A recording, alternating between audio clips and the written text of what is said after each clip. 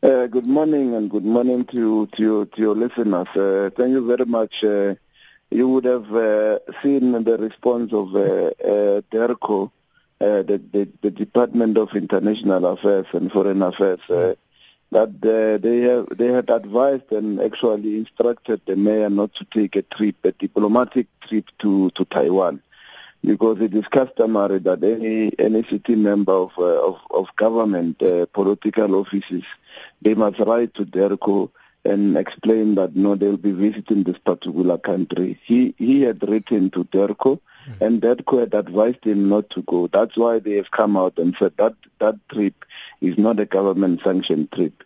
Yes, the DA has come out to say, oh, that trip was about sourcing business and all sorts of things.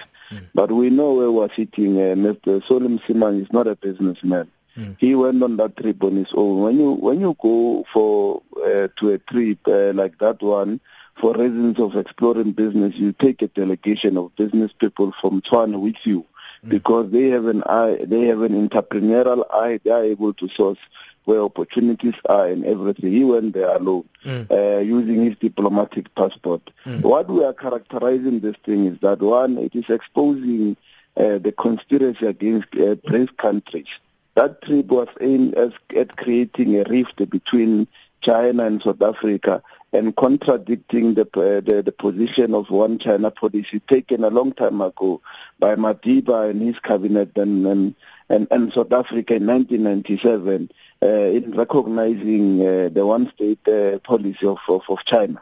And therefore, that's what that trip, we are characterizing it. Yes, I mean, one of the key challenges that the trip will have had was that, the mayor, unlike the mayor of Johannesburg or any other city in South Africa, he is the host to a number of embassies and high commissions. And therefore, he should know all the embassies that are here and everything.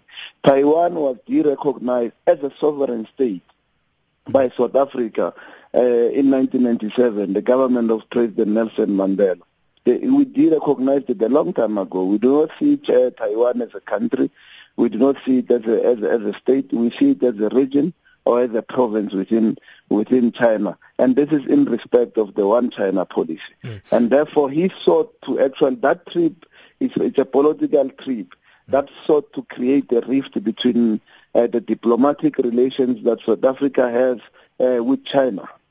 Well, you also claim that the mayor has limited understanding of his roles and powers and functioning of the three layers of the state. What do you mean by that? What we simply mean by that is that you will know that there will be functions of national government, there will be functions of the provincial government, as well as functions of a local government. Well, where we are seated, and you will notice that South Africa is not a federal state. South Africa is a unitary state. We have one constitution, we have one flag, and we have a set of adopted policies that apply in Cape Town, they apply in Tshwane, they apply in Johannesburg, and every part of this particular country.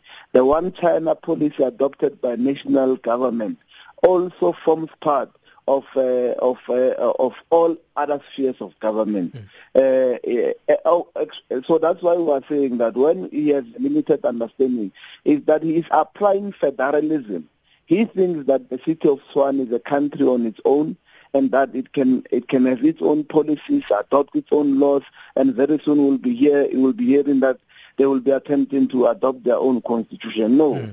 The one China policy, as adopted by national government in 1997, binds every sphere of government in this particular country, be it a sitting local government, a municipality somewhere in Limpopo, a municipality in the Eastern Cape, or everywhere else. We are a unitary state.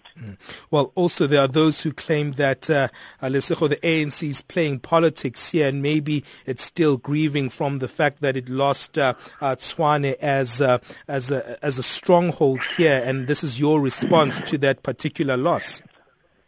That is poor reasoning. It's actually petty. The ANC was not born in government. The ANC was formed in 1912. it is unlike the Democratic Alliance or any other party who are not formed to contest elections. We are a liberation movement that fought for the freedoms of our people.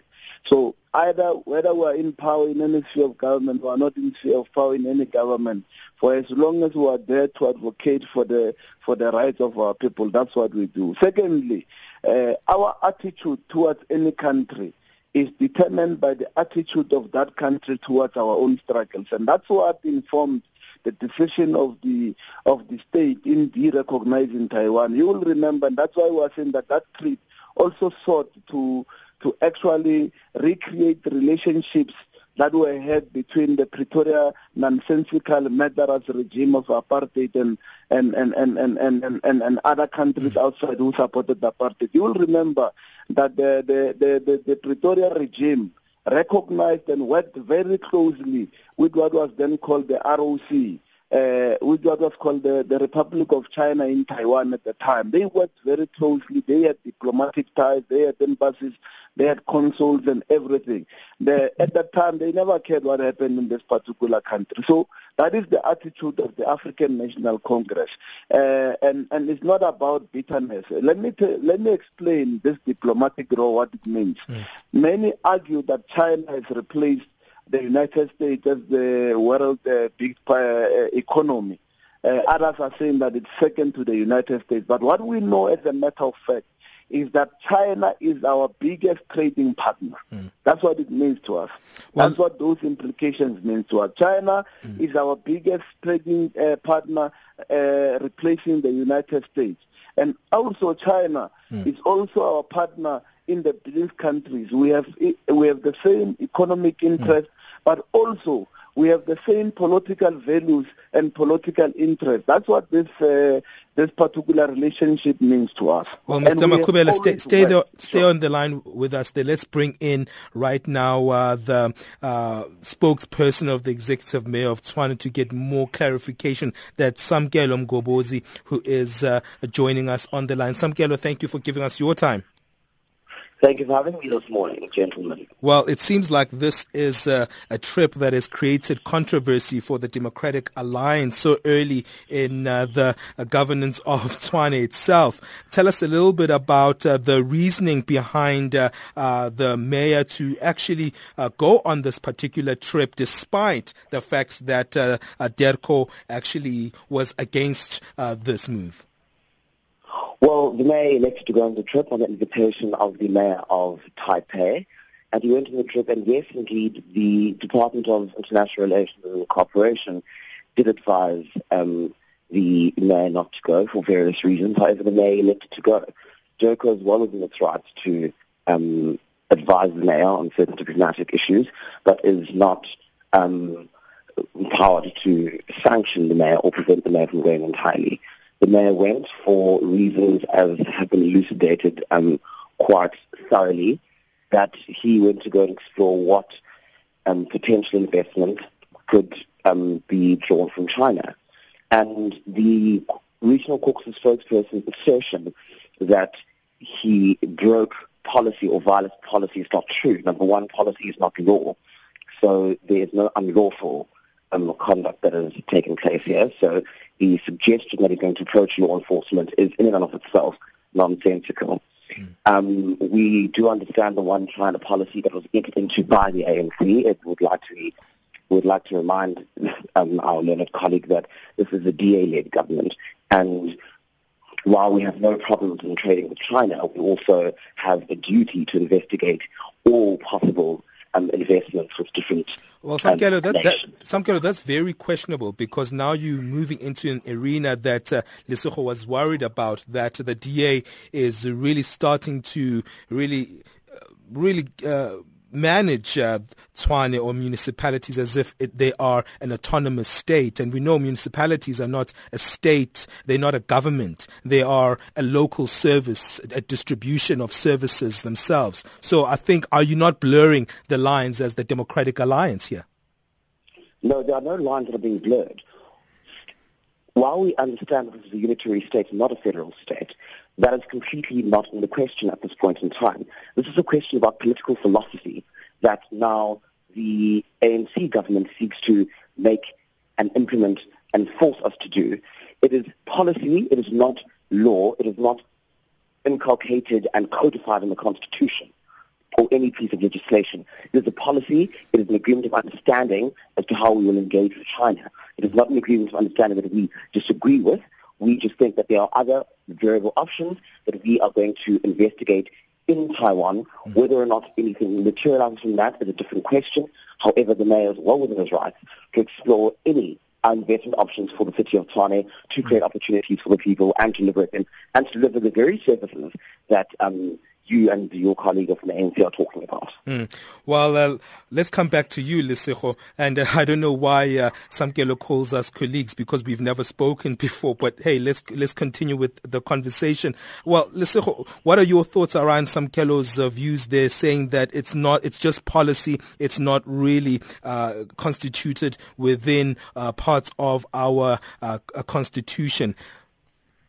I think we need to have time with the mayor of Tshwane through coalition and his spokesperson, just to give them an induction on international relations. Firstly, the policy of government taken in 1997 by an icon and beacon of our freedom, President Nelson Mandela. It's not a policy of the ANC. I need to clarify that.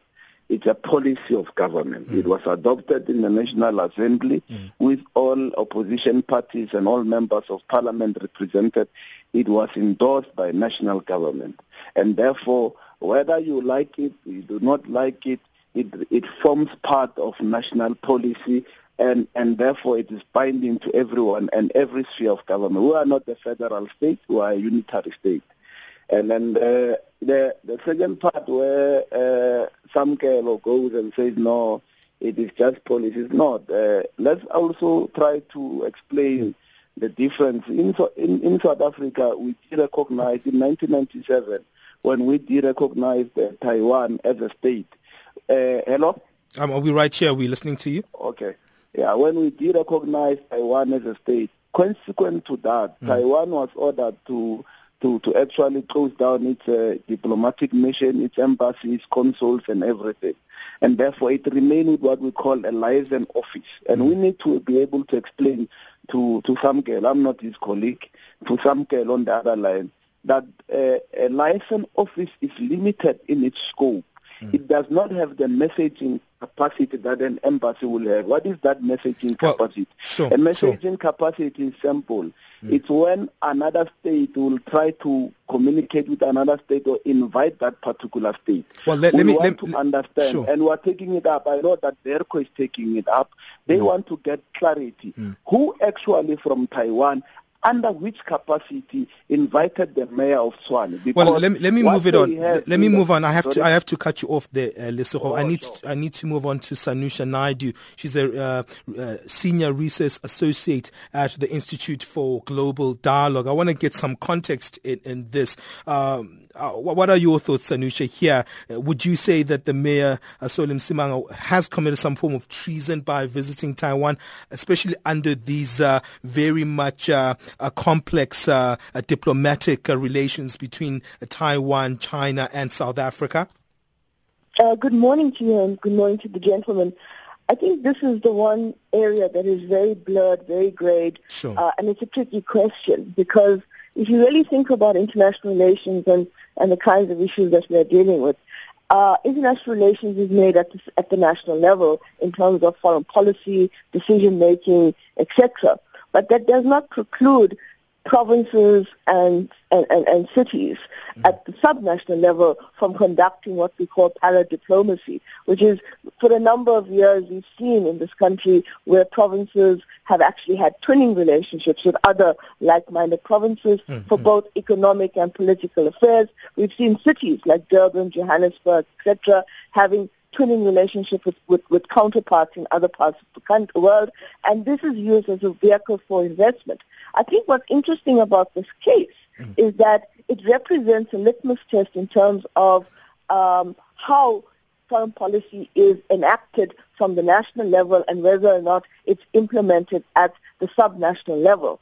And for years, in terms of political analysis, in terms of understanding our diplomacy, we've been asking whether there's a coordination within our foreign policy arena between what DIRCO is saying and what provinces and city-states or metros are doing. And this has always been a very blurred or a gray area in our analysis because, for instance, if we had to go to a particular country, in this case, let's take China as it's part of the whole question of whether the mayor of Shuane should have visited Taiwan and so forth. If you get to China in any city at any given time, there are several delegations from South Africa visiting, but all visiting without necessarily coordinating their visit with DIRCO. But I think what this question does is that it represents a serious challenge to the way in which we conduct public diplomacy. I understand that DIRCO had advised the mayor and his team about the implications that would unfold with regard to going on this visit. I understand the implications this had, not just in terms of, has the mayor actually now contradicted the one China policy and so forth, but the fact is that, we've kind of opened up a gray area in terms of interpretation in the context of whether or not at the national level you have a policy, but is it being implemented and is it being adhered to at the subnational level? Sanusha, just to wrap it up, I've got just a minute with you, but I'm also thinking around the areas whereby, we come from the local elections, and now we're seeing that we have that that gap between who's actually in government and also who's really in charge when it comes to municipalities. And we know the big strongholds are belonging to the DA currently. How does that also complicate issues? Because the DA and the ANC might have different positions on how they want to actually, position these various cities. Indeed. I think one of the key issues to remember about foreign policy is context and determinants. In other words, what drives foreign policy and what are the factors and the drivers that influence our foreign policy decision making. And I think this, for once, it's coming back to a number of critical areas. At the subnational level, when we talk about para-diplomacy, a lot of this is driven by economic consideration. And what's very interesting is that you have a national policy or the reaffirmation of the One China policy, which, in terms of how this applies and how it operates, every year or whenever South Africa and China meet at the binational level, in terms of the binational commission, there is a reaffirmation of the One China policy, which is part of the way in which diplomatic relations between Beijing and Pretoria are structured, but not just with Pretoria, with many countries in the world, even the U.S. But the point to bear in mind here is that when you have differing domestic political landscape, where you have now an era where we've entered into hung municipalities that are no longer run by the ruling party, but you have the opposition party in control, it does raise very important strategic questions about how this may be applied. Theoretically speaking, I think all municipalities, all provincial governments, etc., have to follow what the national policy is. That's how I understand it in terms of a theoretical framework. But at the end of the day, I think that very often what happens in practice and what is on the paper sometimes tends to differ. And this is a good litmus test in terms of how this may be applied when you have at the domestic level hung municipalities. Well, thank you so much, Sanusha Naidu. Thank you for giving us your time. Sanusha is the Senior Research Associate at the Institute for Global